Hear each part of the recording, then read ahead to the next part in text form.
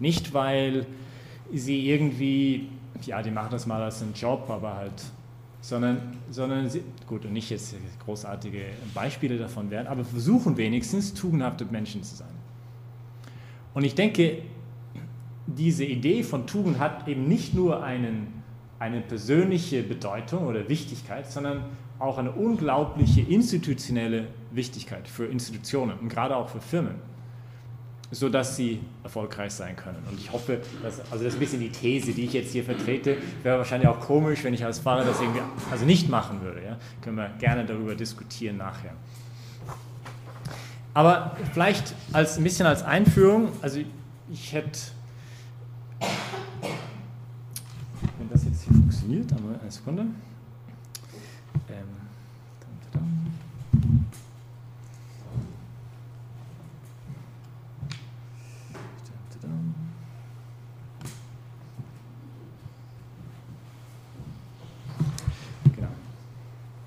Also ich glaube, die erste Frage, die man natürlich sich stellen sollte, ist halt, was ist denn überhaupt also Erfolg? Nicht? Wir haben gesagt, also es geht darum, ein bisschen zu schauen, okay, Erfolg und Tugend, soll das eine Symbiose sein oder ist es letztendlich ein Widerspruch? Und ich glaube, um diese Frage zu beantworten, muss man erstmal sich fragen, ja, was ist überhaupt Erfolg? Oder? Und dann kann man sich fragen, was ist Tugend? Und dann kann man schauen, ob es da Gemeinsamkeiten gibt oder nicht.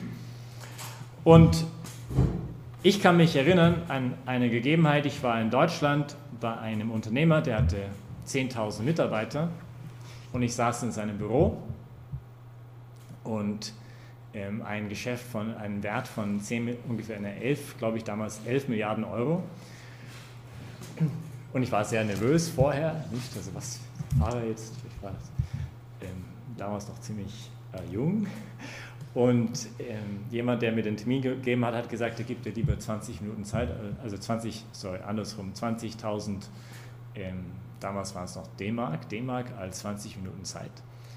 Und ich war 4 Stunden später immer noch in dem Büro und er schaut mich an und sagt, Sie haben mich nicht verstanden, es ist nicht, dass Sie uns brauchen, weil wir hatten ein Projekt, eine Idee aufzubauen. Und wo wir einen Partner suchten, sondern wir brauchen euch. Und ich habe mir ein bisschen komisch angeschaut und also ein bisschen verwirrt. Und dann hat er begonnen, mir von seinen Problemen zu erzählen und sagte, wissen Sie, ich fühle, ich hätte in meinem Leben nichts erreicht. Und ich habe noch nicht hier rumgeschaut. Ja? Also eine Riesenfirma mit 10.000 Mitarbeitern, einen unglaublichen Wert. Und natürlich war das jetzt ein bisschen zugespitzt und übertrieben. Das hatte nicht, also natürlich hat einen unglaublichen Wert, hat so unglaublich viele Arbeitsstellen geschaffen, einfach wahnsinnig viel für die Gesellschaft einfach geleistet, ja, natürlich und für seine Mitarbeiter. Aber trotzdem gab es irgendwas in seinem Leben, was ihn dazu geführt hat, zu sagen, diese Behauptung zu machen, also etwas über 70 Jahre alt, zu sagen, ich hab das Gefühl, dass ich nichts erreicht habe im Leben. Und dann kann man halt jetzt fragen, okay, also waren das mit den 10.000 Mitarbeitern und so, ist das jetzt Erfolg? Also einfach nur so als Frage, nicht? Oder ein anderes Mal war ich auch in Norddeutschland, irgendwo in der Innenstadt und eine ähnliche Situation. Sie kamen halt in diesem Haus hinein und dann hat die Dame mir gezeigt, also die 2 Picassos und die 2 Chagals, nicht, da muss man immer, also natürlich braucht man immer 2 von jedem, weil es ist symmetrisch besser und so und auch ein Riesengeschäft, die Autozulieferer. Und ich nehme das jetzt überhaupt nicht übel. Ja? Also ich kann das irgendwie verstehen, ihre Situation. Sie hatte Krebs. Sie war krebskrank, jede 2 Wochen ist sie nach Houston geflogen, also von Deutschland, um halt irgendwelche besonderen Therapien zu bekommen. Und 2 Wochen nachdem ich halt das letzte Mal bei ihr war, ist sie leider auch gestorben. Nicht? Und das eine Mal habe ich sie angerufen. Und da hat die Sekretärin geantwortet und sagt, sie ist gerade beim Tanzen. Und was ich auch auf der einen Seite irgendwie sehr schön fand, ja, also nicht, dass jemand in dieser Situation genügend Lebensfreude noch hat, um sowas zu machen, also eigentlich auf der einen Seite sehr beeindruckend. Natürlich kann es man aber auch anders interpretieren und sagen, vielleicht wird da irgendwas verdrängt. Nicht? Dass das man eigentlich gar nicht anschauen möchte, nicht durch das. Gut, und wenn wir jetzt diese Frage von Erfolg stellen, man muss gar nicht so weit zurückgehen in der Geschichte, also unsere Zeitungen also ich habe das versucht mal hier ein bisschen bildlich darzustellen, also die Zeitungsberichte, nicht, also zeigen uns ein Beispiel von jemandem, wo man sagt, also und ich weiß nicht, wie es Ihnen geht, ja, aber für mich, ich denke, das kann doch nicht wahr sein, ja. Haben Sie wirklich gedacht, dass das nicht rauskommen würde? Also wirklich, ja? Wo heutzutage, wo doch alles ans Licht kommt, irgendwann früher oder später, haben Sie echt gedacht, von dieser Riesenfirma, wo so viele Menschen mitmachen mussten, um das zu manipulieren, nicht? Also es war ja eine unglaubliche Anzahl an Autos, die so das eingebaut bekommen haben. Haben Sie wirklich gedacht, dass nicht irgendwo eine undichte Stelle sein wird? Nicht? Und der Schaden, der dadurch errichtet ist, ja, nicht nur für diese Firma, sondern für das ganze deutsche Image, nicht von ethischen Handeln, Vertrauen überhaupt in diese ganzen Firmen. Was heißt das für das ganze Exportgeschäft von Deutschland? Wegen einer Fehlentscheidung, wegen einer einzigen Fehlentscheidung. Nicht? Schon sehr beeindruckend, finde ich. Nicht? Und da, obwohl Sie können sagen, hey, wir waren sehr erfolgreich. Nicht? Wir haben jetzt massenweise, wir haben 11 Millionen mehr Autos verkauft vielleicht. Nicht? Und also was ich einfach jetzt einladen möchte, ist so ein bisschen am Anfang, so als Einführung, ist über dieses Konzept, diese Idee von Erfolg nachzudenken. Was ist eigentlich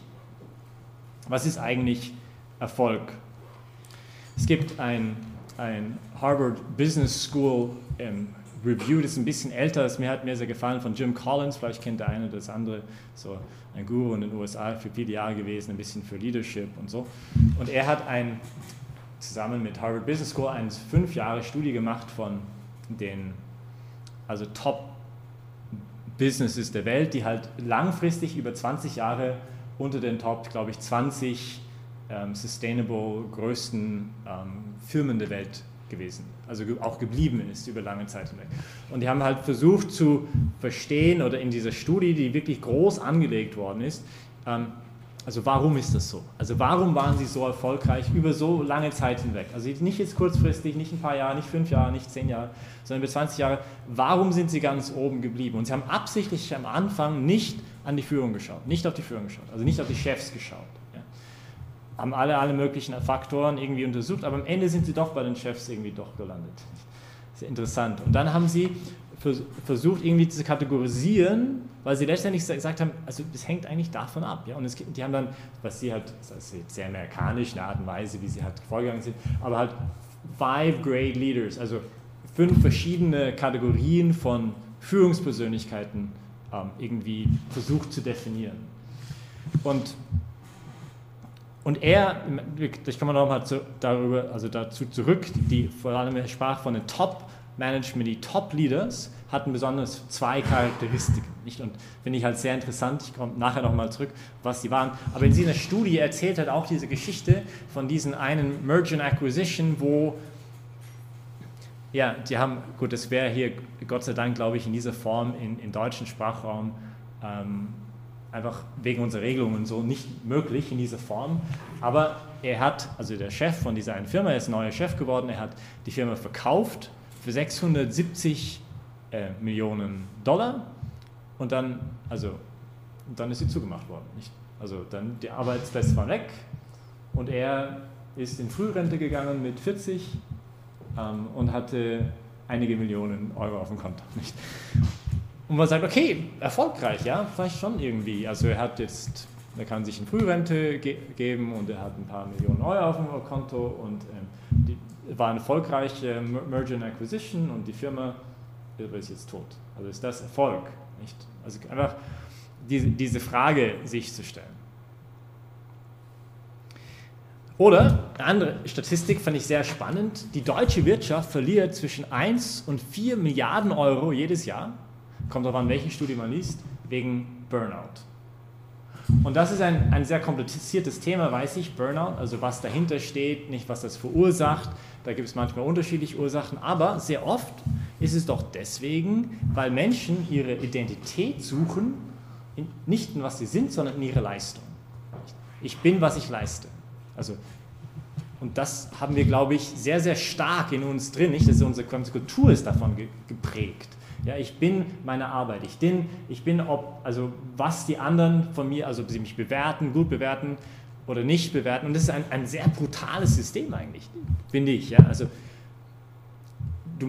es ist nicht nur in Bezug auf die Leistung, aber halt so viel in unserer Gesellschaft heute läuft so, nicht? Du musst so ausschauen, du musst einen Körper haben, du musst dieses Auto fahren, du musst diese Kleidung anhaben, du musst diese Tasche tragen, du musst diesen Job haben, du musst diese Arbeit, du musst diese Ausbildung, du musst diesen Freundeskreis. Das sind nicht 10 Gebote, das sind 10 Millionen Gebote, nicht? Und solange du funktionierst in diesem System, ist alles gut und schön, aber sobald du das nicht machst, hast du ein Problem. Und Burnout, sehr oft, eben nicht immer, sage ich nicht, aber sehr oft ist es deswegen, weil man sieht, weil Menschen suchen ihre Identität. Also es ist ein echtes Problem. Nicht, wenn sie nicht mehr leisten, wenn sie nicht mehr schaffen, wenn sie nicht neue kreative Ideen in der Firma haben. Die müssen immer mehr machen und immer länger da bleiben in der Firma und immer mehr produzieren und immer mehr machen, um ihren Selbstwert zu schüren. Das heißt, es ist nicht nur so ein Randproblem, sondern es ist ein existenzielles Problem für sie, wenn sie das nicht schaffen. Und wenn sie es nicht schaffen, dann fallen sie halt langsam, und natürlich, der Mensch hat Grenzen, er ist nicht Gott. Ja, nicht? Er ist nicht Gott und er kann halt nicht alles, er hat Grenzen und er stoßt dann gegen die physisch, psychologisch, er ist einfach am Ende, kann aber nicht mehr. Und dann fällt er halt in dieses Loch. Und nochmal, das Interessante finde ich halt aber für mich noch zu überlegen ist, dass es jetzt nicht nur ein persönliches Problem von diesen Menschen, sondern es ist ein Problem für die Firma, wenn der jetzt nicht mehr arbeitsfähig ist für die nächsten 3-4 Monate oder ein halbes Jahr oder ein Jahr ausfällt, oder? Das ist ja ein echtes Problem. Und deswegen glaube ich, ist halt interessant zu überlegen, nicht, also zu jemandem Druck zu geben, du musst noch mehr Erfolg und noch, ob das langfristig, vielleicht kurzfristig hat das einen Erfolg, aber ob das langfristig für eine Institution wirklich erfolgreich sein kann. Ja, was heißt da eigentlich Erfolg? Ja? Also wenn jeder mal am Ende ist mit seinen Kräften und einfach nicht mehr kann und da wie eine Couchkartoffel jetzt nur rumhocken muss für ein halbes Jahr, ein Jahr lang nicht. Das ist echt problematisch. Oder ich denke an ein Beispiel von jemandem, den ich kenne, also natürlich, das kann manchmal auch andere Gründe haben, nicht, weil jemand einfach nicht jetzt die finanziellen Mittel hat oder so, aber in diesem Fall war es nicht so, es ist einfach eine kreative Idee, ein sehr leistungsorientierter Mensch, bis 5 gearbeitet und dann hat er begonnen, seine eigenen Dinge aufzubauen, nicht bis 2, 3 Uhr in der Früh. Und nach 5 Jahren war die Beziehung im Eimer. Also zu seiner Freundin. Und dann, wo man sich sagt, okay, ist das Erfolg jetzt? Ja? Er hat eine zweite Firma aufgebaut, super, aber seine Beziehung ist im Eimer. Und deswegen ist mein Vorschlag an euch, vielleicht einfach zu überlegen, ob es nicht besser wäre, zu sagen, okay, wenn wir von Erfolg reden, wäre es nicht besser, eine Art List-Approach zu haben. Ja? Also nicht zu sagen, ich brauche nur in einem Bereich und das ist alles, was ich anstrebe und dann bin ich erfolgreich, sondern wäre es nicht interessant zu sagen, wir brauchen eigentlich, also das muss ein bisschen mehr aufteilen oder muss verschiedene Bereiche vielleicht meines Lebens geben. Eine Art integrale Idee, integral vielleicht noch ein deutsches Wort ist. So, ich bin Kanadier, manchmal benutze ich irgendein Wort, das ich irgendwo aufgeschnappt habe, vielleicht gar nicht passt. Im Integral vielleicht hoffentlich nicht, heißt nicht Müsli oder so, oder? Also ich meine ganzheitlich, will ich sagen. Also eine ganzheitliche Idee von Erfolg. Ja, wo ich sage, also persönlich, sozial und ich, gut, jetzt redet natürlich der Pfarrer irgendwie, auch eine transzendente Version. Ja? Also die Offenheit für den lieben Gott, aber auch darüber, also alles, was damit verbunden ist, auch die Offenheit für die Schönheit, für die Kultur, für das Religiöse auch. Nicht in diesem Bereich das Moralische. Also ich kann natürlich über Leichen gehen und erfolgreich sein, also in einem Bereich. Aber die Frage ist, wie es dann ausschaut mit meinem Gewissen, ja? Die moralische Urteilskraft des Menschen, ob ich nicht so verbogen habe, dass es überhaupt nicht mehr redet. Ist das Erfolg? Ja, also ein Mensch, der einfach skrupelös, ohne Skrupel meine ich, besser gesagt, ohne Skrupel durch die Welt geht, ist das ein erfolgreicher Mensch? Er hat vielleicht in einem Bereich sehr viel Erfolg, aber in einem anderen Bereich, menschlich gesehen, ist er vielleicht überhaupt nicht mehr zum Aushalten. Also niemand möchte mit denen zum Abendessen gehen, weil es überhaupt kein Vertrauen vielleicht gibt in diesen Menschen. Man weiß, er ist ein Schurke und ein Gauner. Ich war heute mit einem Unternehmer in Wien der Geschäfte macht in Mazedonien, und mir erzählt hat von einer Situation, gerade nicht, weil während ich zu ihm geredet habe, kommt ein Anruf und das ist unglaublich, ja, was da teilweise vorgeht. Nicht nur, wo du sagst, okay, und wo die jetzt auch so weit sind, diese Firmen zu sagen, wir ziehen aus, nicht leider, das ist sehr schade, weil so schreckt man ja die ausländischen Investoren ab. Und was für eine Konsequenz hat das dann Auswirkungen für dieses Land? Das ist sehr traurig dann, nicht? Aber gut, also eigentlich, wir sind immer nur bei der Einführung. Was ich halt irgendwie zum Bedenken geben möchte, oder halt, gut, jetzt rede ich einfach mal jetzt so natürlich ein bisschen als der Pfarrer, aber der Gedanke, dass vielleicht unsere Idee von Erfolg ganzheitlicher sein sollte. Und von einer christlichen Weltanschauung würde man sagen, dass eigentlich die Idee von der Wirtschaft ist es, einen Rahmen zu schaffen, wodurch der Mensch persönlich, sozial, aber auch in seinem transzendenten Aspekt von seinem Leben sich ganzheitlich entwickeln kann, ganzheitlich reifen kann. Jetzt, warum rede ich über dieses ganze Thema ein bisschen? Weil wir gerade gesagt haben, okay, Erfolg und Tugend, was ist überhaupt Erfolg? Ja, versuchen wir es irgendwie, vielleicht, das ist keine Definition, was ich gesagt habe vom Erfolg, weil natürlich auch jeder es ein bisschen anders definieren wird für sich. Aber meine Einladung ist zu überlegen, ob es nicht interessant wäre, überhaupt erstmal darüber nachzudenken. Man sagt, das ist jetzt kein Rocket Science, das ist jetzt nicht wahnsinnig schwierig zu verstehen, glaube ich, und ihr wisst das wahrscheinlich viel besser als ich, dass ein Hochleistungsteam, also ein Team, das sehr erfolgreich ist von Menschen, eine außergewöhnliche Klarheit hat über 3 Dinge. Nicht? Und das sind diese 3 Dinge, die ich vorher versucht habe, da zu sagen. Nicht? Das Was und das Warum und das Wie. Nicht? Also, was will ich überhaupt erreichen? Und es ist interessant, manchmal, wenn man in eine Firma geht und man redet zu dem Manager und dann sagt man natürlich, wir haben unser ganz klar, was für, also, weiß nicht, Apple Computer, nicht? We want to build computers that are easy to use. Das ist deren Ding. Also, und alles, das definiert alles. Und das weiß vielleicht der Chef, aber wenn du jetzt unter den Leuten gehst, dann bekommst du vielleicht 20 verschiedene Antworten, was wir eigentlich machen. Aber ich glaube, wirklich Hochleistungsteams, also Teams, eine Firma, eine Institution, egal was für eine Institution das ist, die wirklich gut funktioniert, die Erfolg hat eine außergewöhnliche Klarheit über was sie überhaupt tun, zweitens, warum sie es machen, und drittens, wie sie es machen werden. Und dieses ganze Thema von Erfolg ist erstmal eben vielleicht eine Einladung, einfach zum Nachzudenken. Natürlich für sich persönlich, aber vielleicht auch für uns in Institutionen. Ich weiß nicht, wo Sie halt alle herkommen, was Sie alles so machen im Bereich der Wirtschaft, aber nochmal vielleicht zu überlegen, wie definiere ich Erfolg? Also wo wollen wir denn eigentlich hin? To clarify the win, sagen wir auf Englisch. Ja? Also wenn ich gewonnen habe, was heißt das eigentlich? Also wenn ich Erfolg hatte, wie sieht das aus? Oder wie würde das aussehen? Nicht? Also wenn ich jetzt meine Ziele erreicht habe, was sind überhaupt diese Ziele? Nicht? Ich glaube, das ist sehr wichtig. Einmal, ich war unterwegs von Köln nach Frankfurt in einem Zug und seit einigen Jahren, vielleicht kennen die einen oder anderen diesen Zug, der fährt über 300 Sachen. Nicht? Und früher gab es einen Flug zwischen Frankfurt und Köln und Düsseldorf, aber heute nicht mehr, aber es hat keinen Sinn, weil der Zug, der braucht eine Dreiviertelstunde, also vom Zentrum zum Zentrum, jetzt nicht, weil er fährt 300 Sachen. Und wenn du jetzt durch die Gegend fährst, dann kannst du auch gar nicht mehr die Schilder sehen, von wo du durchfährst, weil der Zug geht einfach zu schnell. Und einmal war ich halt im Zug nach Frankfurt von Köln aus und jemand kommt zu mir und sagt ein bisschen gebrochen Deutsch, ist das der Weg nach Berlin? Und ich konnte mein Schmunzeln nicht ganz zurückhalten und sagte, naja, Sie fahren eigentlich die falsche Richtung. Aber keine Sorge, wir sind gleich da und dann können Sie in den nächsten Zug ziehen und dann halt ein bisschen Kurswechsel machen. Nicht?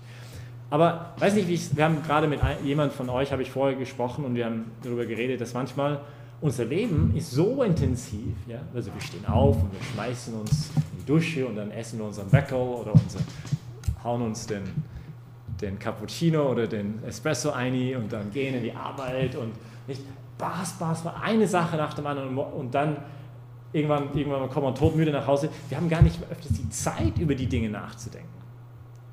wo gehe ich denn eigentlich hin mit 300 Sachen in meinem Leben?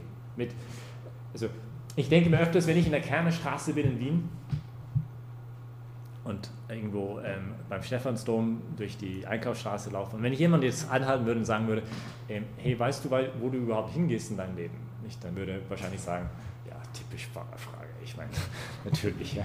Warum? Aber vielleicht, wenn er darüber nachdenken würde nachher, wo gehe ich hin? Ja, ich gehe einkaufen, ja, und ich gehe halt die Kinder irgendwo lassen, sodass ich meinen Kaffee trinken kann und dann komme ich zurück und dann mache ich das. Ja, dann würde ich sagen, mittelfristig, also was machst du? Ja, ich weiß nicht, ich habe jetzt diese Arbeit und freue mich auf den Urlaub und so. Und das sind ja alles gute Dinge, die sind ja nicht schlecht, das möchte ich überhaupt nicht behaupten. Nur die Frage, wenn ich langfristig, ja, wo will ich denn langfristig hin? Was ist denn mein Lebensziel? Was würde das als Erfolg definieren? Ja. Oder angewandt auch wiederum auf die Firma. Ja? Also wo steuert das Ganze hin? Und also Hochleistungsteams haben eine außergewöhnliche Klarheit bezüglich des Was, das Warum und das Wie. Ich glaube, es ist gar nicht so unwichtig, darüber nachzudenken. Jetzt komme ich eigentlich zum nächsten Punkt. Also das war, was ist Erfolg? Jetzt möchte ich diesen Bereich von Tugend mit reinbringen. Ja, dieser Gedanke von Tugend. Sehr oft, heute reden wir von Werten nämlich. Aber ich möchte mir jetzt nicht so sehr über die Werte reden, sondern über Tugend reden. Weil Werte ist ein bisschen so ein ambivalentes Ding. Und warum sage ich das? Weil Werte, die haben nicht unbedingt einen objektiven Maßstab. Nicht? Zum Beispiel VW hatte einen gewissen Wert, das jetzt sie für sich festgestellt haben. Nicht? Wir müssen den Diesel in den Vereinigten Staaten verkaufbar machen. Das haben sie als Ziel gesetzt, das war ein Wert für sie. Und dann wurde halt alles gemacht, um diesen Wert hochzuhalten. Ja. Und die waren dabei sehr erfolgreich, einige Jahre lang. Nicht? Das haben sie super gemacht. Aber mein Punkt ist, also Werte in sich, das reicht manchmal nicht. Weil ein Wert letztendlich ich selber einfach bestimmen kann. Das ist ein Wert für mich halt. Es gibt keinen objektiven Maßstab, das einen Wert bestimmt. Bei Tugend ist es anders.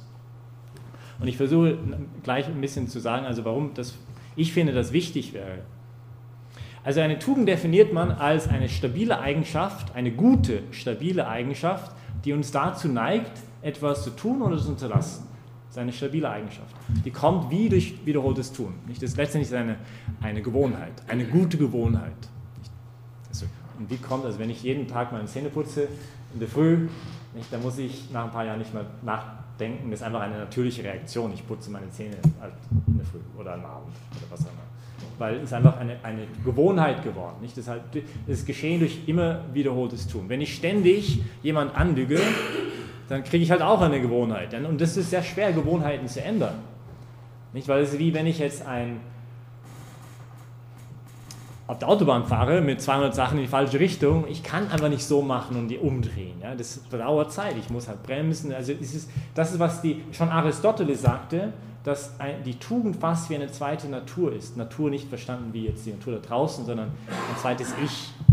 Ja? Also es wird so Teil von uns.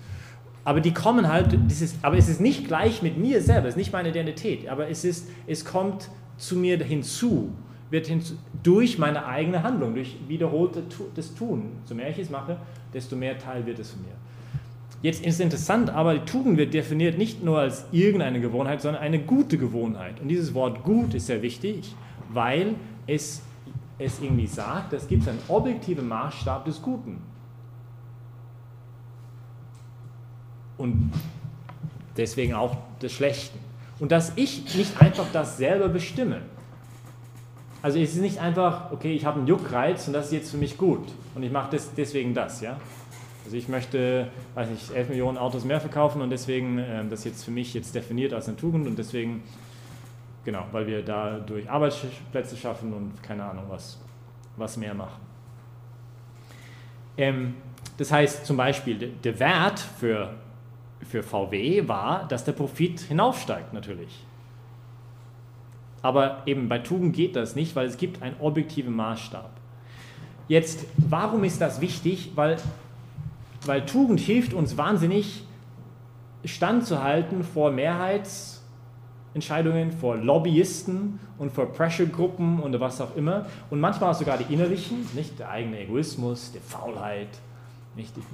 Zum Beispiel, wenn ich sage, okay, eigentlich sollte ich um 6 Uhr oder 6:30 spätestens aus dem Bett kriechen. Nicht? Und da kann halt der innere Lobbyist sagen, na, komm, du kannst schon ein bisschen länger liegen bleiben. Nicht? Und die Tugend wird, da gibt es einen objektiven Maßstab, der sagt, nein, ich brauche das jetzt, also in der Arbeit erwarten, ich muss jetzt um diese Uhrzeit in der Arbeit sein. Ja? Ich habe ein Treffen um diese Uhrzeit, ich kann jetzt nicht einfach liegen bleiben. Und kann die Tugend sehr, sehr helfen. Jetzt, warum ist das so wichtig auf einer tiefen Ebene? Weil, wie ein Johannes Paul II. Mal sagte, menschliche Reife besteht in dem Vollgebrauch der Gabe der Freiheit. Nicht? Ein reifer Mensch ist jemand, der seine Freiheit voll gebraucht. Das Problem aber ist, dass Freiheit immer einen objektiven Wert voraussetzt, den ich wahrnehme und für den ich mich entscheide. Eine kurze Klammer aus einem anderen Bereich, ein bisschen das versuchen zu kontextualisieren, also versuchen verständlich zu machen. Wir in der Kirche hatten vor Jahren ein echtes Problem, weil, und das ist wahrscheinlich immer noch so in vielen Orten, weil dieser Punkt nicht genügend begriffen worden ist und nicht genügend vermittelt worden ist. Nicht? Zum Beispiel, der Bur wird gesagt, hey, du musst jetzt in die Messe gehen am Sonntag. Warum? Weil es sich so gehört. Nicht? Oder du darfst jetzt keine Schokolade essen in der Fastenzeit. Wieso? Ja, weil es halt die Fastenzeit ist. Das Problem damit ist, das führt sehr schnell zu Freiheitsverlust, weil Freiheit immer voraussetzt, ich verstehe, warum ich etwas mache. Da gibt es einen Wert und ich versuche den zu begreifen, vielleicht verstehe ich nicht mehr voll und ganz, aber ich versuche den irgendwie zu erfassen und zu begreifen und dann bin ich konfrontiert mit diesen Werten und ich kann mich jetzt frei entscheiden, ja oder nein, mache ich das oder mache ich das nicht. Und das ist Reife, nicht? Reife setzt voraus, dass ich die Dinge erkenne und deswegen so handle. Ein unreifer Mensch wird einfach, er klammert sich zum Beispiel an eine Regel oder eine gewisse Vorgabe, die jetzt da ist. Nicht? Vielleicht auch ein Zeichen der eigenen Unsicherheit. Ja? Ich brauche 1000 Regeln, mich irgendwie zu organisieren, aber das ist wahnsinnig unreif. Nicht? Das führt nicht zu einer inneren Freiheit.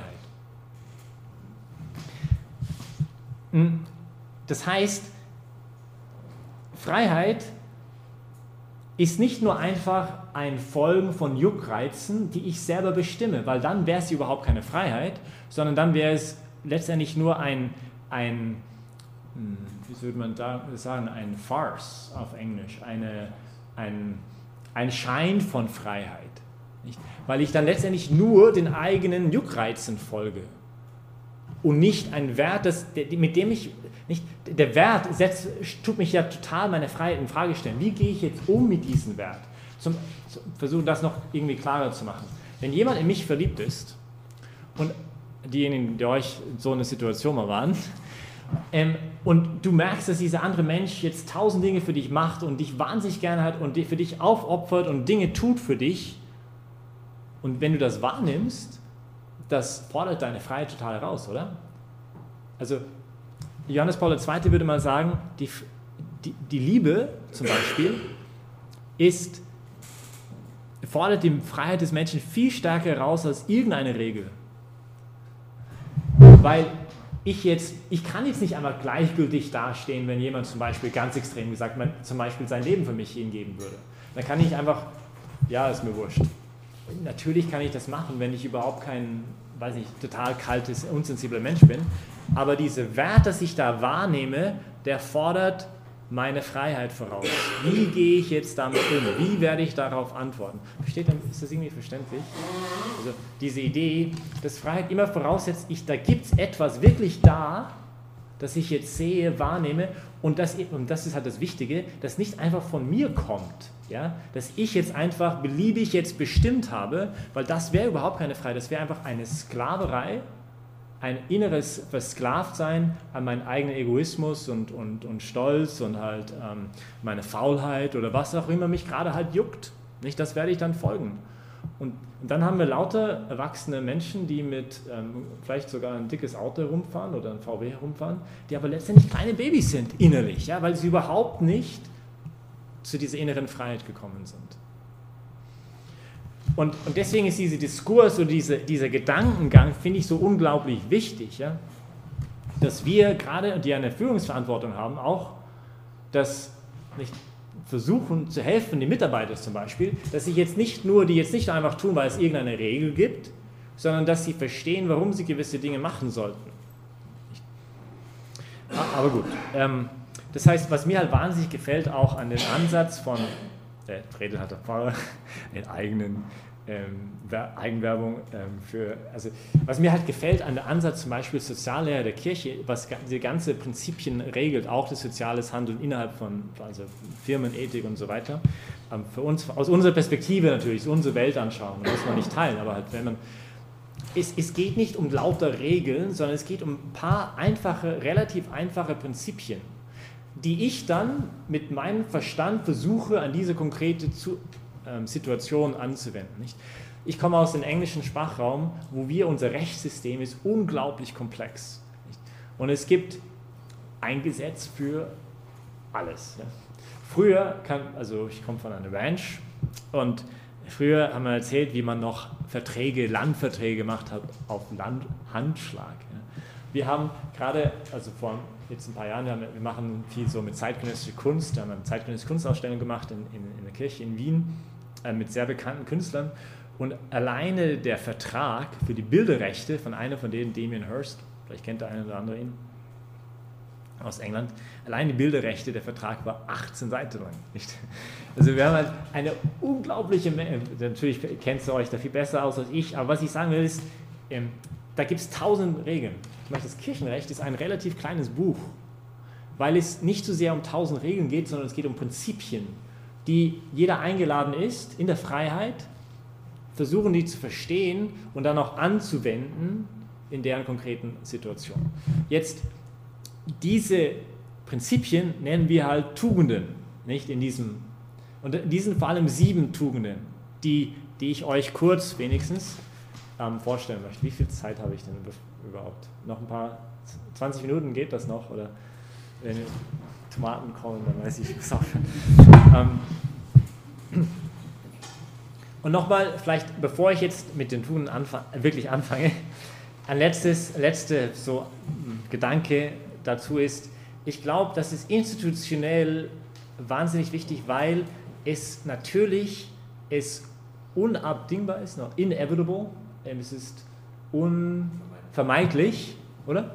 Unvermeidlich, dass es irgendwann zu einem Konflikt kommt zwischen den persönlichen Interessen und den institutionellen Interessen. Und da braucht es halt Tugend. Also zwischen der Institution, der Firma zum Beispiel, und meine persönliche Interesse. Und vielleicht, gut, das kommt natürlich auch also auf die Größe von der Firma an ein bisschen, aber ich glaube, in allen Bereichen kommt das auch immer wieder mal vor. Und da braucht es halt eben eine Reife, nicht eine menschliche Reife, einfach damit umzugehen. Okay, also welche Tugenden? Von welchen Tugenden reden wir? Also diese 7, die ich euch vorstellen möchte. Das erste ist, also das haben wir ja schon gesagt, Tugend, was ist Tugend? Klugheit. Also die Tugend der Klugheit, Aristoteles schreibt schon von diesen Tugenden, nicht? Die Tugend der Klugheit ist die Fähigkeit, ein allgemeines Prinzip an eine konkrete Situation anzuwenden. Und ein paar Gedanken, die ich irgendwie so einfach teilen möchte, was für Auswirkungen das haben könnte, gerade im Bereich der Unternehmenskultur, ist erstmal, also ich glaube, der kluge Unternehmer ist einer, der kein Control-Freak ist, der auf tausenden Regeln besteht, sondern der vor allem versucht zu leiten durch Vision und Inspiration, glaube ich. Das ist also das scheint eine kluge Entscheidung zu sein. Der kluge Unternehmer ist auch jemand, der nicht einfach sagt, also auf Englisch sagen wir, my way or highway. Also mein Weg oder die Autobahn. Oder ich weiß nicht, wie man das anders beschreiben, das reimt sich schön auf Englisch. Also mit anderen Worten, wenn du es nicht machst, wie ich es will, dann da ist die Straße. Nicht, also ciao, also arrivederci. Ja. Das heißt, ich glaube, ein kluger Unternehmer ist jemand, der sagt, es ist egal, wie du es machst, solange du zum Ziel kommst und die Mittel heilig sind, sozusagen. Also das ist jetzt nicht irgendwie korrupte Mittel mit. Aber sobald wir natürlich eine Gruppe von Menschen haben, denkt jeder anders und jeder wird die Dinge einfach anders machen. Das merke ich auch im Orden so. Ja. Also wir sind alleine in unserem winzig kleinen Kloster in Wien, wo wir zu viert sind. Wir haben ein bisschen, wie würde ich das sagen, einen lebendigen Bayer, einen wirklich chaotischen Kanadier und einen sehr korrekten, unglaublich geordneten Norddeutschen. Und das funktioniert, natürlich jeder von uns unser Zugang zu den Dingen ist völlig anders. Ja. Und doch finde ich es ganz schön, dass es halt funktioniert, nicht? Weil wir versuchen so langsam die Dinge halt auch, zum Beispiel den Südtiroler, also der ist jemand, der halt outside the box denkt, nicht? Also er denkt immer anders und dadurch kommen wir auf ganz kreative Ideen. Und also inzwischen sehe ich das als ein Plus statt ein Minus eigentlich, nicht? Also, und ja, also vielleicht ein blödes Beispiel. Aber was ich sagen will ist, ich glaube, Klugheit heißt auch Delegation, Delegieren. Nicht? Das heißt auch Subsidiarität. Es heißt nicht immer versuchen, alles selber zu machen. Sonst ist man auch anderen Gründen, auch im Burnout, nicht, weil man nicht mehr kann. Ich war sehr beeindruckt. Ich weiß nicht, ob ihr die Firma Flextronics kennt. Er war vor einigen Jahren ein großer, also im Background Zulieferer für Mobiltelefone und unglaubliche Wachstum gehabt. Und ich hatte einen Mitbruder, der 10 Jahre bei denen war, bevor er überlegt hat, Priester zu werden. Er war auch im Management und war gut befreundet mit dem Gründer von Flextronics. Und der war jeden Tag, jetzt weiß ich, das kann man einfach nicht, ja immer. Und gibt es viele Gründe, warum das nicht so ist. Aber ich fand es trotzdem interessant, dass er es geschafft hat, weil er jeden Tag um 6 Uhr zu Hause. Einfach weil er für sich gesagt hat, also das ist eine Priorität für mich.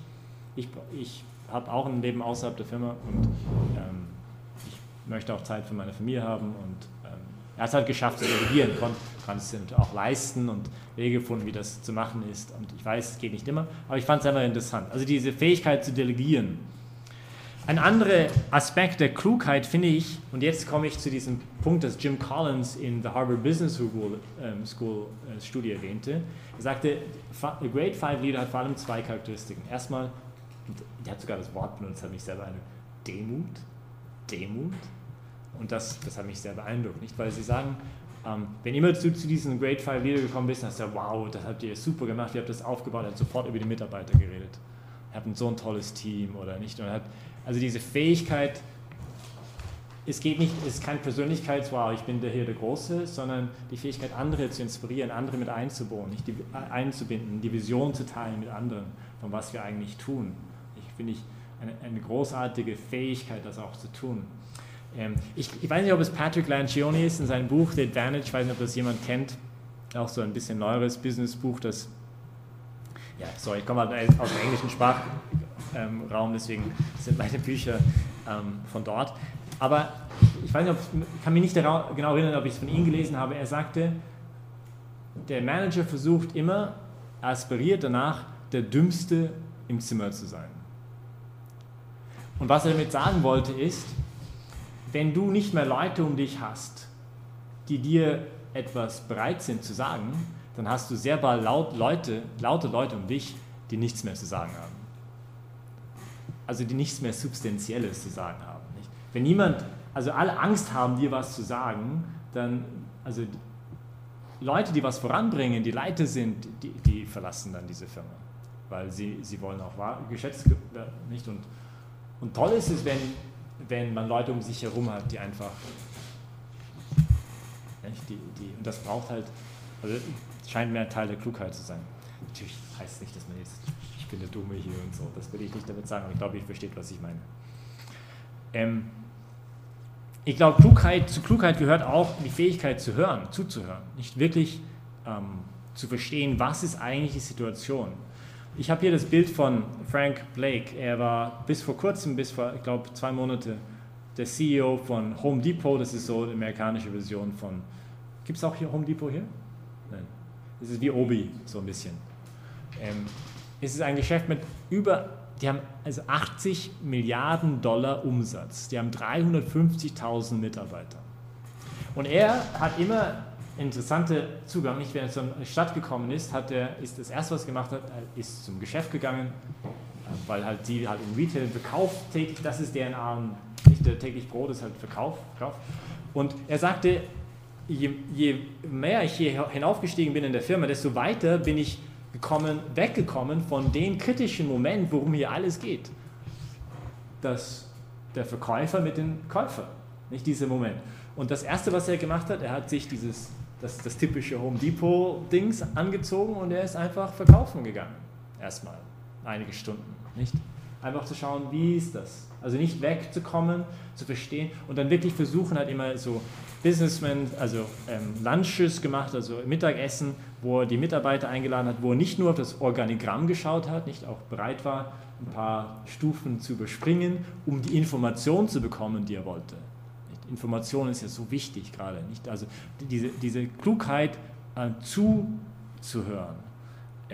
Und ich glaube, es ist ganz normal, dass also niemand möchte den Chef schlechte Nachrichten bringen.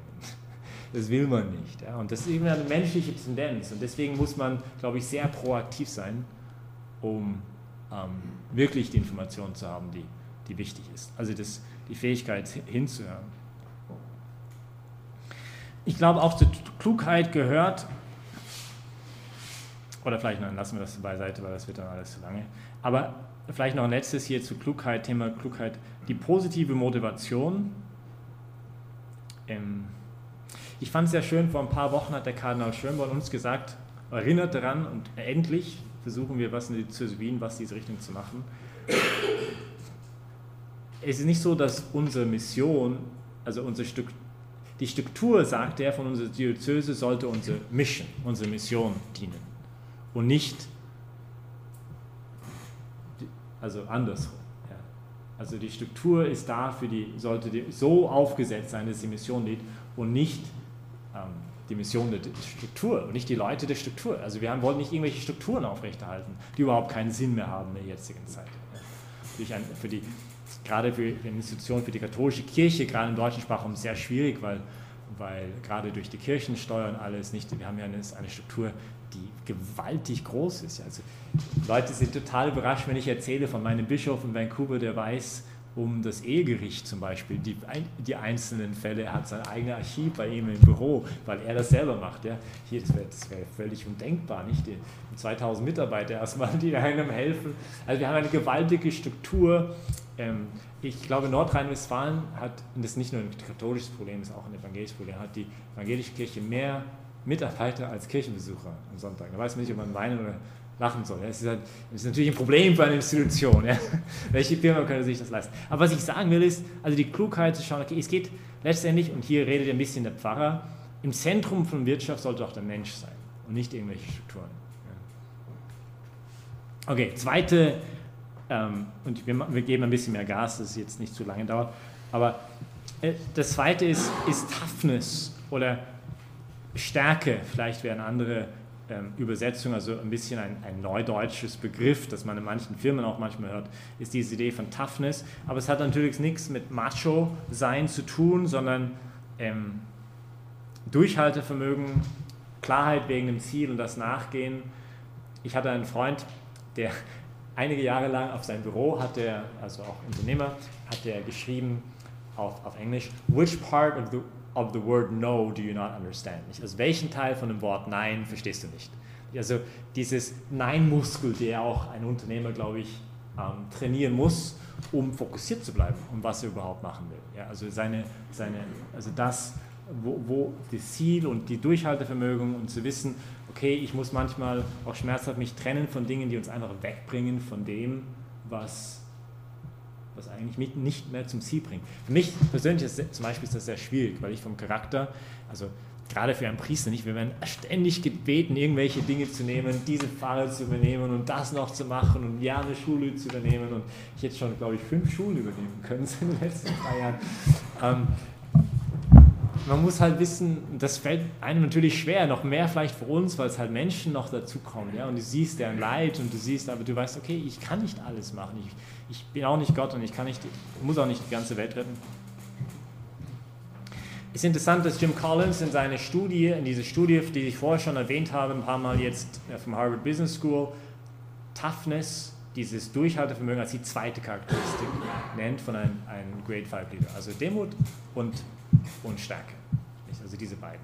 Also dieses Durchhalten. Und ich glaube, das wird für unsere Gesellschaft auch immer schwieriger. Ich weiß nicht, wie es Ihnen geht mit den Lehrlingen oder die Arbeiter, die zu Ihnen kommen. Ich merke das, vielleicht ist meine reine subjektive Wahrnehmung, vielleicht ist es überhaupt nicht so, aber ich bin jetzt 11 Jahre in Österreich und ich habe schon den Eindruck, dass auch manchmal in der Jugend ein bisschen, also manche irgendwie waschlappenmäßig erzogen werden. Ein bisschen. Und interessanterweise öfters die Burschen mehr als die Mädchen. Ich weiß nicht genau, warum das so ist, aber dann frage ich, wo sind die Männer noch? Sorry, das ist jetzt eine Can of Worms, so hätte ich nicht aufmachen sollen wahrscheinlich. Weil das könnte man lange darüber diskutieren. Nur, was ich sagen will, ich glaube, es ist gar nicht so einfach. Zum Beispiel, ich merke, ich mache sehr viel mit Studenten. Ja? Es ist Montag oder Dienstag, du hast eine Veranstaltung am Freitag, du weißt, die haben irgendeine Party und da kommst du am Freitag zur Party, sagt der eine Jugendliche zum anderen, ich weiß noch nicht. 2 Tage vorher. Und er weiß aber auch nicht, sogar am Vormittag noch nicht. Ja? Und warum? Weil es könnte ja was Besseres irgendwie erscheinen. Nicht? Und ich möchte mir noch die Möglichkeiten offen lassen. Und wie schade das ist, also du verletzt deinen Freund und du entscheidest dich nie zu irgendetwas und du kannst es wegen diesen Geräten nicht bis zum 2 Minuten vorher noch wechseln und dann anrufen und ja, ist wieder was anderes. Aber ich glaube, es ist eine Herausforderung, gerade auch für die Unternehmenswelt, also mit Menschen zu tun zu haben, die teilweise immer mehr entscheidungsunfähig werden. Und Freiheit hat viel mehr mit Entscheidungen zu tun, nicht? Was hilft mir meine Freiheit, wenn ich mich nicht entscheide? Whopper, Big Mac. Nicht? Big Mac, Whopper. Also Mickey's oder Burger King oder Stadtwald oder den Griechen oder was auch immer. Aber wenn ich ständig hin und her bin, dann werde ich hungrig nach Hause gehen. Nicht? Freiheit realisiert sich, verwirklicht sich ja in der Entscheidung. Nicht? Deswegen ist die Freiheit da. Also sonst ist es ziemlich nutzlos. Ja? Es ist ja sogar interessant, dass Johannes Paul würde sagen, dass der Mensch sehnt sich mehr nach Liebe als nach Freiheit. Freiheit ist das Mittel, Liebe ist das Ziel. Nicht auch gerade in diesem Bereich, das wäre ein bisschen ein anderes Thema natürlich, aber ein bisschen verbunden. Liebe setzt Entscheidungsfähigkeit voraus. Nicht, wenn ich am Altar stehe und jemanden heirate, sage ich, ich entscheide jetzt mich für dich, aber das heißt natürlich, ich entscheide mich gegen 500 Millionen andere Möglichkeiten. Nicht? Und hoffentlich tue ich jetzt nicht die ganze Zeit, während ich mich für dich entschieden habe, denke, oh Gott, ich habe jetzt Nein gesagt zu dem und Nein zu dem und Nein zu dem. Genauso, wenn ich in meinen Big Mac hineinbeiße, hoffentlich denke ich die ganze Zeit, jetzt habe ich keinen Whopper, jetzt habe ich keine Pizza, jetzt habe ich keinen Griechen, jetzt habe ich... Nein, man erfreut sich den Big Mac, den man jetzt, oder? Also Entscheidung setzt voraus auch, also Freiheit setzt voraus die Fähigkeit, sich zu entscheiden, nicht? Und wir haben vorher gesagt, Reife ist Vollgebrauch der menschlichen Freiheit, nicht? Und wenn wir uns nicht entscheiden, und ich glaube, da kann der Unternehmensleiter sehr viel dazu beitragen, durch sein Zeugnis, durch sein Beispiel, einfach eine Entschiedenheit vorzuweisen, nicht? Wir gehen in diese Richtung, wir tun nicht, das heißt nichts mit Unflexibilität, nicht? Gerade wir wissen alle, wie schnell unsere Welt geworden ist, wie schnell wir uns auch neu orientieren müssen manchmal, aber das vielleicht noch mehr denn je brauchen wir gerade deswegen das Ziel vor Augen. Zu wissen, wo ist das Ziel, dass wir uns nicht ständig ablenken lassen, obwohl wir uns neu anpassen müssen ständig. Das ist schon wahr. Und das hat, gut, auch wiederum aus gestern hat mir jemand angeboten, hat gesagt, Frau George, ja, wir könnten das finanzieren für euch und wir schreiben das ab als eine von unseren Ausgaben. Schon sehr attraktiv, nicht? Also weiß ich, wie es Ihnen geht, ob Sie ähnliche Situationen haben. Nicht? Da nicht Nein, Ja zu sagen, natürlich wird niemand herausfinden. Ja?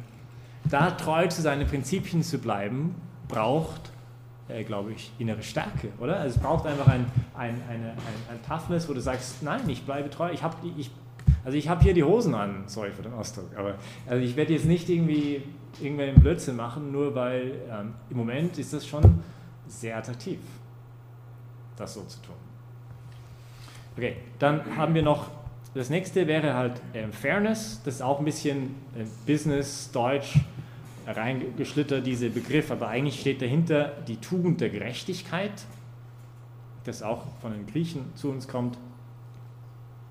Jedem das Seine zu geben, das Jus Sum. Interessant, auf Deutsch haben wir noch einen Aspekt davon, nicht jemand studiert Jus, sagen wir. Jus, also dare omnia Jus Sum auf Latein, also sein Recht zu geben, das, was ihm zusteht.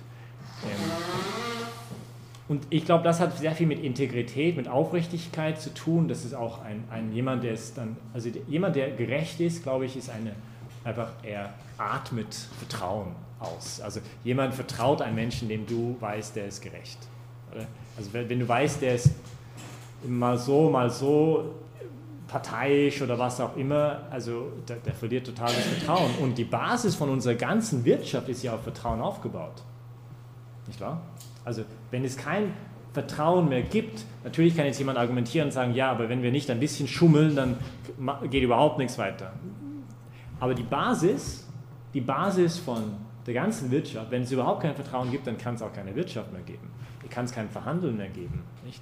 Und deswegen, glaube ich, ist dieses Thema der Gerechtigkeit schon sehr, sehr wichtig, weil es eine Quelle von Vertrauen ist. Ich kann mich auf den verlassen. Und außerdem dann verliert man nicht so viel Zeit, in sich ständig absichern zu müssen. Wenigstens innerhalb der eigenen Firma oder in einem eigenen Unternehmen, wenn man gegenseitig einfach weiß, okay, ich kann auf den vertrauen, ich muss nicht ständig alles hinterfragen. Und das hat sehr viel mit einer inneren Einheit mit sich selbst zu tun. Diese Übereinstimmung zwischen das, was ich denke und das, was ich sage und das, was ich tue. Die Übereinstimmung zwischen das, was ich tue und das, was ich sage, zwischen das, was ich sage und das, was ich denke, zwischen das, was ich denke und das, was ich tue. Das ist ein Mensch, der integer ist, der von einem Guss ist, nicht so viele Masken hat, wie es Situationen gibt. Was in den Situationen vielleicht ganz praktisch scheint, aber letztendlich, ich glaube, zu einer inneren Zwiespalt führt, nicht auch sogar psychologische Probleme mit sich bringen kann. Weil der Mensch eine Einheit ist, nicht, der ist nur einer. Ich hatte mal eine Erfahrung, ich war mit einem Unternehmer und wir saßen so in einer Gruppe, es war in Salzburg und es war sogar eine Unternehmergebetsgruppe und wir haben uns immer 7:30 Uhr in der Früh vor der Arbeit getroffen. Und der eine sagt, ja, ich habe jetzt einen Weg gefunden, wie ich also die ganzen ethischen Probleme in meiner Arbeit lösen kann. Ja? Ich habe einfach gesagt, also Arbeit und persönliches Leben. Und ich trenne die beiden einfach radikal. Die haben nichts miteinander zu tun. Und ich habe halt gedacht, wie schade, nicht? Weil, also was für ein Fundament hast du, um diese Trennung zu machen? Weil du bist ein einziger Mensch. Und wo fängt dann überhaupt das an? Ja? Also fängt die Arbeit an, wenn du noch zu Hause das Telefon antwortest von einem Anruf, oder wenn du ein E-Mail beantwortest, das eigentlich von der Arbeit kommt, oder andersrum, wenn deine Frau dich anruft in der Arbeit, also wie soll das eigentlich ausschauen? Also und was für ein Fundament hat es? Es hat kein Fundament. Und das ist sehr ungesund, glaube ich, finde ich, wenn ein Mensch beginnt, sein Leben, okay, das ist mein Leben, das ist meine Arbeitswelt, das ist mein Das-Welt, das ist mein Das-Welt, das ist mein Das-Welt. Es führt uns vor allem, es ist eine Quelle von Misstrauen. Es gab mal ein Zitat, das mir sehr gefallen hat, von Nelson Mandela, ich weiß nicht, ob es jemand kennt, der war Präsident von Südafrika während der Apartheid-Zeit, er war mit 20 Jahren auch im Gefängnis und für mich eine sehr inspirierende Persönlichkeit einfach, nicht, wie er geschafft hat, dass Südafrika nicht in einen Bürgerkrieg hineingefallen ist, wie viele andere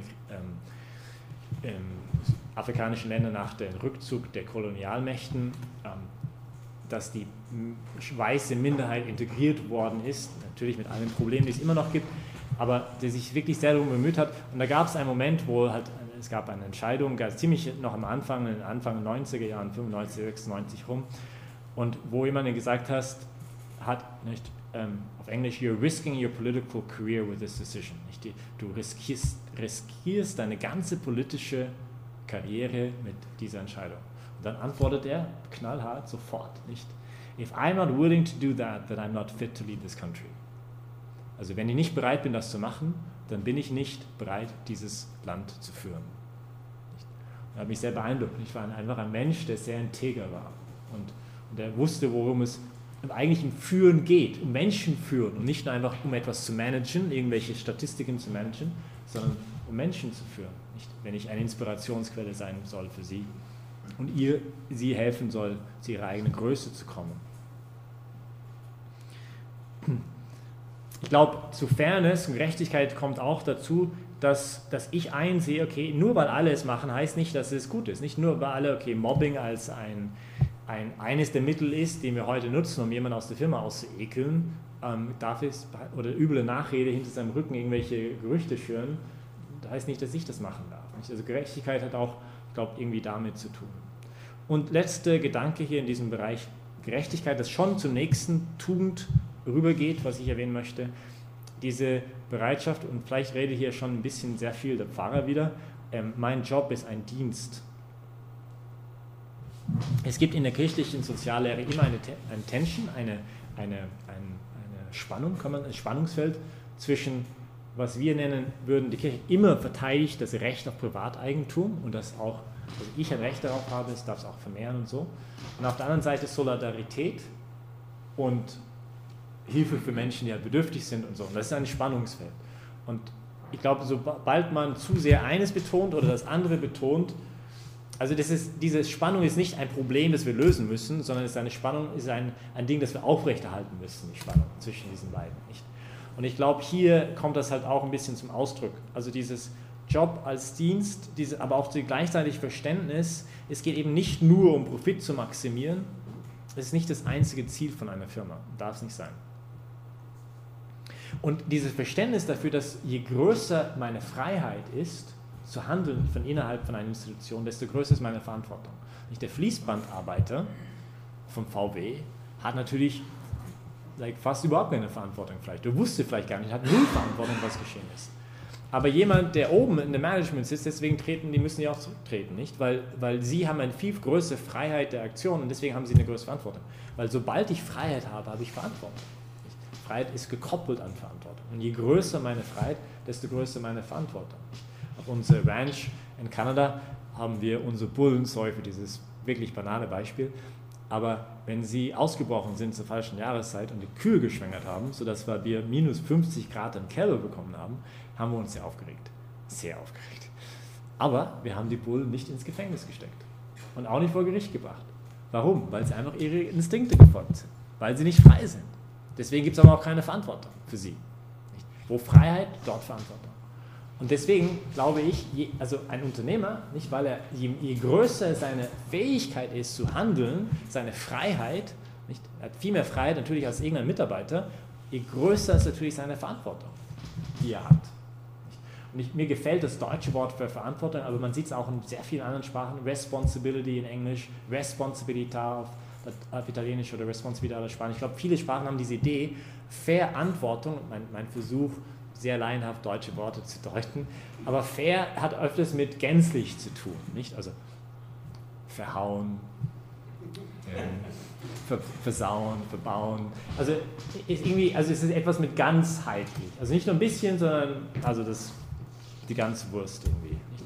Und jetzt Verantwortung ist irgendwie eine gänzliche Antwort geben müssen. Ich gebe eine Antwort, aber nicht zu jemand von außen, und noch nicht mal sogar an erster Stelle zum lieben Gott, sondern eigentlich vor mir selber. Nicht? Also mein Gewissen, das ist ja die Stärke des Gewissens, ich beurteile ja mich selbst durch das Gewissen. Also ich selber merke, was ich da mache, ist etwas, was nicht meinen tiefsten Sehnsüchten letztendlich entspricht. Und das ist die Stärke auch des Ganzen, finde ich. Ja. Und die Verantwortung, die man hat. Gut, letzte Tugend hier von diesem Vierer-Pack.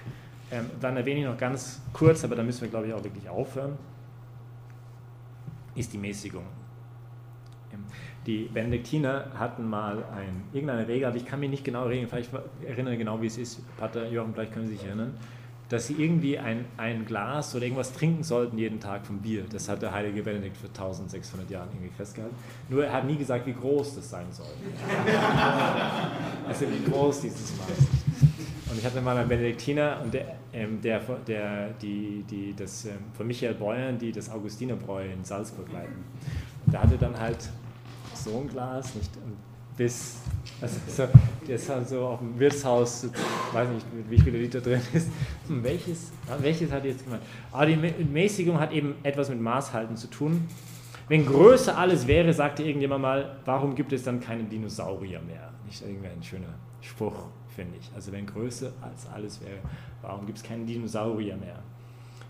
Und ich glaube auch, diese ganze Abenteuer mit Mergers und Acquisition ist halt gerade heute, es stand in der Zeitung, dass, ich glaube, wer war es jetzt? Budweiser hat Beck aufgekauft oder andersrum? Wie? Der Brasilianer, den Ehemann heißt der, Ja. der will Anhäuser-Busch aufkaufen. Ja, genau, so ist es. Und die haben halt verschiedene, die haben Corona und die haben, also nicht die großen Bierfirmen. Ja. Der hat mit dem Warren Buffett haben die Heinz Ketchup zusammen gekauft. Ja, die wären eine ziemlich große.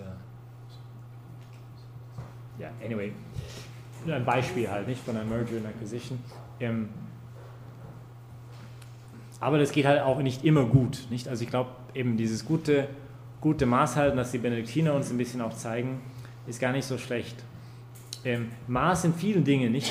Die Leidenschaft für etwas ist ja nicht schlecht, es ist sogar sehr gut. Der heilige Augustinus vor 1600 Jahren hat mal gesagt, derjenige, der seine Leidenschaft verliert, ist mehr verloren als derjenige, der in seinen Leidenschaften verloren ist.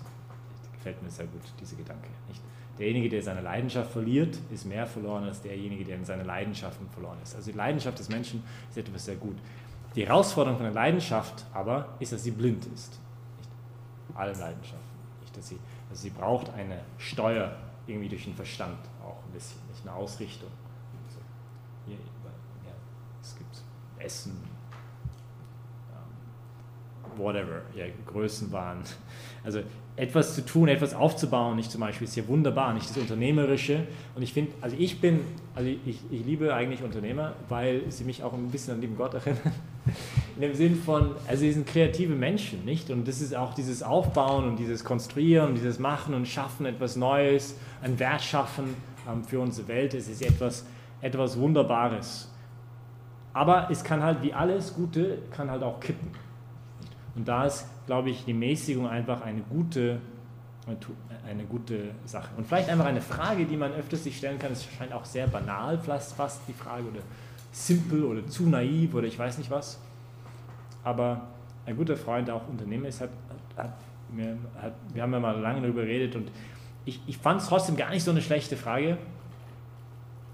Das, was ich jetzt, also diese Fähigkeit vor einer wichtigen Entscheidung, einen Schritt zurück zu machen und sich zu fragen, ist das jetzt wirklich eine weise Entscheidung?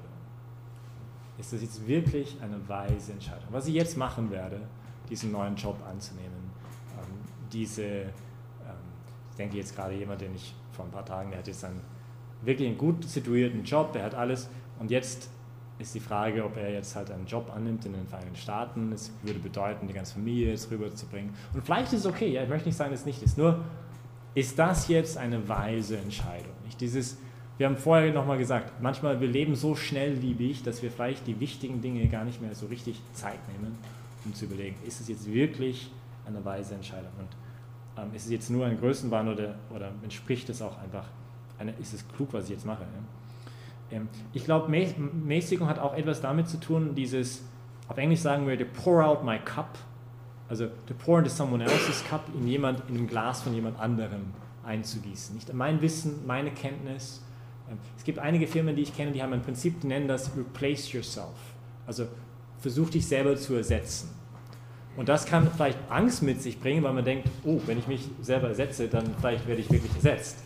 Aber ich glaube im Gegenteil. Nicht? Also eine Firma, wo das passiert, wo du ständig versuchst, wo kann ich mein Wissen, wo kann ich es weitergeben, weil die Gefahr ist, und ich glaube gerade für die Leiter von einer Institution, ich merke es auch in Wien, nicht? Ich bin jetzt 11 Jahre da, mit der Zeit in der Institution beginnt alles, um dich, also ein bisschen auf dich ausgerichtet zu sein. Nicht? Also du weißt Dinge, die niemand weiß, du hast gewisse Informationen, du machst gewisse Dinge und alles beginnt sich langsam um dich zu orientieren. Und ich glaube, da muss man ganz bewusst dagegen steuern ein bisschen, nicht? Für das Gute der Institution. Ja? Und eben dieses Nachfolger aufbauen oder überlegen. Ich versuche auch immer zu überlegen, in wen kann ich das, was ich weiß, bin ich der Einzige? Gibt es Bereiche oder gibt es da etwas, wo ich etwas nicht weitergeben kann? Ich glaube, das ist auch scheint mir wichtig. Und mit Mäßigung hat auch etwas zu tun. Ein letzter Gedanke ist noch fit bleiben. Nicht? Also dieses geistige, physische Gesundheit. Nicht? Die Römer sagten schon, einen gesunden Geist in einen gesunden Körper. Also nicht dieses Bewusstsein, ich brauche einmal auch ein bisschen Zeit weg. Früher hat mir mal ein weiser Mitbruder mal geraten, gut, das kann sich wahrscheinlich kein Unternehmer leisten, ich versuche das für mich zu machen, jeden Monat einen halben Tag zu nehmen, einfach in die Berge zu gehen und nachzudenken. Nicht? Wie läuft es in verschiedenen Bereichen? Ich habe so 6 verschiedene Hüte auf, also ich bin halt Oberer von unserer Gemeinschaft, ich in Wien und in Budapest, ich koordiniere uns selber in Österreich, ich bin verantwortlich für das Zentrum Johannes Paul in Wien, also ich muss das Geld suchen, also es gibt halt verschiedene Bereiche, Hüte, und dann versuche ich halt zu überlegen, wie steht es in diesem Bereich, wie mache ich das im Bereich und so. Ja, ich finde das hilfreich, nicht einfach mal nochmal Perspektive zu gewinnen. Es gibt nicht nur diesen einen Bereich, wo ich erfolgreich sein möchte in meinem Leben, sondern es gibt mehrere. Okay. Und jetzt machen wir noch einen kleinen Sprung ganz am Ende zu den letzten 3, und das ist wirklich, also jetzt viel kürzer. Und jetzt vielleicht eine Perspektive, die der christliche Glauben noch dazu bringen könnte, zu diesen 3, also wir haben 4 Tugenden, jetzt kommen noch 3 dazu, und das scheint jetzt nichts mit Unternehmertum zu tun zu haben, vielleicht. Ich möchte einfach diese Perspektive noch anbieten, und das wäre aus der Sicht des Glaubens eben Glaube, Hoffnung, Liebe, nicht diese 3 Tugenden. Oder Belief, Trust and Love, ich habe ein Bild hier von Nelson Mandela, eben den ich sehr inspirierend finde. Und warum habe ich das jetzt hier? Weil wir haben gesagt, High Potential Teams, also außergewöhnlich erfolgreiche Mannschaften oder Institutionen haben eine außergewöhnliche Klarheit über das Was, das Wie und das Warum. Und ich denke, dass ein weiteres Warum für dieses Art von Unternehmertum, das ich versucht habe, jetzt hier durch diese Tugenden irgendwie darzustellen, eine sehr starke Inspiration, Hilfestellung bekommen können durch diese 3 Tugenden oder halt durch diese Perspektive des Glaubens. Erstmal der Glaube selber, weil es gibt uns eine höhere Motivation. Nicht? Also ich bin in der Arbeit und ich habe jetzt wirklich satt und es ist irgendwie schwierig und jetzt habe ich halt dieses Angebot, irgendwas futsch zu machen, das eigentlich nicht so gut ist. Da kann so ein Moment, der Glaube einfach einen geistigen Drive geben, da einfach gerade zu stehen. Oder vor schwierigen Situationen, nicht vor wirklich, also muss ich euch kein Geheimnis erzählen. Nicht? Also es gibt ja Situationen oder Entscheidungen, die wir treffen müssen, gerade weil ich weiß, ich habe hier die Verantwortung. Das heißt, vielleicht jemand nach Hause zu schicken oder sogar mehrere Leute, weil es einfach sonst nicht geht. Die Firma geht unter. Aber ich weiß, es sind Familien verbunden, mit denen also wir stehen vor schwierigen Situationen. Und das ganz alleine zu tragen zu müssen, nicht? Da fühlt man sich ja. Also ich kann natürlich um Rat bitten, ich kann mit meinem Partner darüber sprechen, ich kann einen Freund darüber reden, aber letztendlich ich weiß, ich muss diese Entscheidung treffen. Und ich bin ganz alleine. Und zu wissen, nein, ganz allein ist man nicht. Also das ist doch jemand da oben, der auch ein bisschen helfen will und ich bin nicht Gott und ich kann nicht alles lösen, aber ich versuche jetzt einfach das Beste zu machen und ihm um Hilfe zu bitten, jetzt mit dieser Entscheidung. Einfach das. Und ich glaube, das kann eine gewisse Gelassenheit geben. Natürlich, es nimmt nicht alle Sorge weg, es macht es vielleicht nicht weniger schwierig, aber trotzdem irgendwie eine Gelassenheit, eine Stärke auch vielleicht, jetzt das durchzuziehen, gerade wenn ich weiß, ich muss es jetzt machen, ich muss diese Entscheidung treffen. Vielleicht die letzte Motivation kann der Glaube manchmal geben. Die Hoffnung, Thomas von Aquin sagt, das Vertrauen hat seinen Sitz nicht so sehr in dem Verstand, sondern in dem Willen des Menschen. Deswegen sind Vertrauensprobleme eigentlich öfters nicht so sehr Probleme des Verstehens, sondern der Entscheidung. Und ich denke, dass gerade auch in der Firma das sehr wichtig ist. Also erstmal diese Hoffnung, also dieses Vertrauen in die Größe des Menschen. Nicht?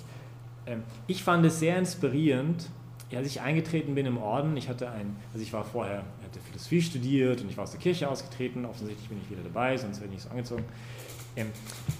Und auf meinem Weg zurück, nicht auf einmal war ich im Kloster und Tagesplan und Disziplin und dies und jenes. Und es hat wirklich Also am Anfang, weiß ich, es hat eine Weile gedauert, nicht, dass ich eins finde.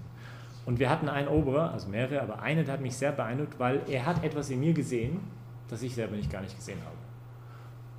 Und das war nicht geheuchelt. Versteht ihr? Also für mich war das unglaublich inspirierend, weil er mir geholfen hat, etwas in mir zu entdecken, das ich selber nicht gesehen habe. Und das aus einem Menschen herauszuholen, nicht jetzt einfach, also ich hätte ja auch sagen, wie konntest du so blöd sein und schon wieder diesen Mist bauen. Ja? Aber nein, er hat eher versucht, die Stärken zu stärken, als noch herum zu sagen, und wie konntest du nur und so. Und ich glaube, dass also dieses Grundentscheidung erstmal auch in den Menschen zu vertrauen, zu seiner Größe und ihn zu inspirieren, nicht durch Zynismus, sondern und das ist eine Entscheidung, so zu handeln, nicht? Weil manchmal gibt es wirklich Gründe, warum es sagt, oh, das ist jetzt echt ein Desaster und so. Aber ihm zu helfen, mehr zu glauben an sich selber, als er das vielleicht selber tut. Ja? Und ich denke, da kommt die Hoffnung, die von oben kommt, zu Hilfe, diese Menschen zu helfen, also diesen Menschen zu begegnen mit dem Blick Gottes, wie Gott einen Menschen sieht, nicht? Johannes Paul II. Sagte mal auch sehr schön,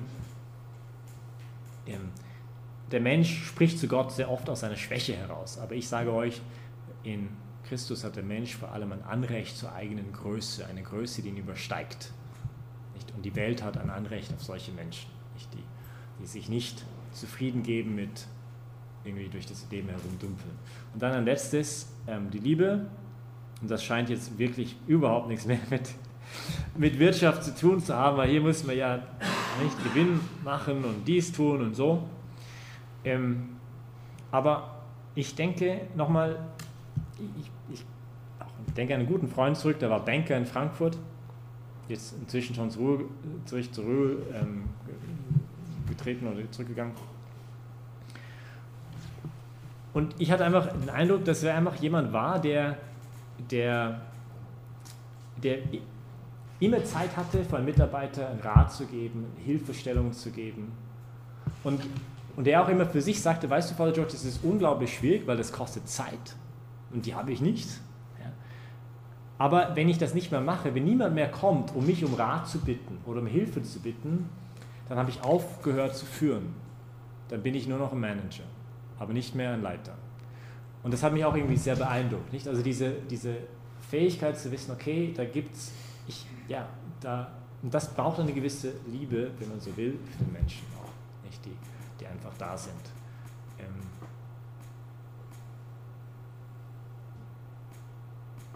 Ja, okay, also wir können jetzt noch lange über dieses Thema reden und lang und breit hin und her. Also ich versuche nochmal ganz kurz zusammenzufassen. Wir haben eine These aufgestellt, dass Erfolg sehr viel mit Tugend zu tun hat. Also wenn man Erfolg ein bisschen ganzheitlicher definiert und nicht nur auf einen Bereich zuschneidet. Wir haben am Anfang versucht, einfach erstmal die Frage aufzuwerfen, was ist überhaupt Erfolg? Was ist für dich, was ist für dich, was ist für dich? Und ich möchte auch hier gar nichts vorgeben, ich möchte nur einladen, darüber nachzudenken, was heißt für mich in einer persönlichen Ebene, vielleicht sogar in einer Paarebene und was heißt Erfolg für mich auch in der institutionellen Ebene, nicht gerade in meiner Firma. Also was heißt Erfolg eigentlich? Darüber vielleicht ein bisschen nachzudenken und mein Vorschlag ist, dass wir diese Idee von Erfolg ein bisschen erweitern, ins Persönliche, ins Soziale, ins Zwischenmenschliche, aber auch eben ein bisschen nach oben hin. Genau. Und dann haben wir gesprochen von Tugend und dass Tugend nicht gleich Werte ist. Und wir haben versucht zu erklären, warum ich das sehr wichtig sehe, weil beim Wert heißt es nicht, dass ich unbedingt einen objektiven Maßstab habe. Für VW war der Wert des Profites sehr wichtig und deswegen haben sie gemacht, was sie gemacht haben. Also es braucht mehr als nur einen Wert, es braucht einen objektiven Maßstab und dieser objektive Maßstab hilft uns in der Freiheit zu wachsen und in der Reife und in der ganzheitlichen Entwicklung eines Menschen. Und dann haben wir gesagt, gut, jetzt gibt aber nicht eine unendliche Summe von Tugenden und Dingen, die wir machen müssen, sondern eigentlich, es gibt relativ wenige Prinzipien. Wenn wir die leben würden, diese Prinzipien in unserer Firma, in unserem Leben, dann würden wir fokussiert bleiben auf das Ziel. Und das ist sehr wichtig, weil Hochleistungsteams, die viel Erfolg haben, eine unglaubliche Klarheit haben über das Ziel und das, warum ich das Ziel verfolge und wie ich dahin komme. Und da gerade wegen dem Wie, Warum und die Inspiration, warum ich das überhaupt mache, das Ganze, kann mir gerade die letzten 3 vielleicht auch ein bisschen helfen. Also Glaube, Hoffnung und Liebe. Und die anderen waren halt, was haben wir da gesagt? Wir haben über die Klugheit geredet, wir haben über die Fairness, Gerechtigkeit geredet, wir haben über Toughness geredet und wir haben über Maß geredet vor allem. Okay. Also das war's, glaube ich, von meiner Seite. Danke fürs Zuhören.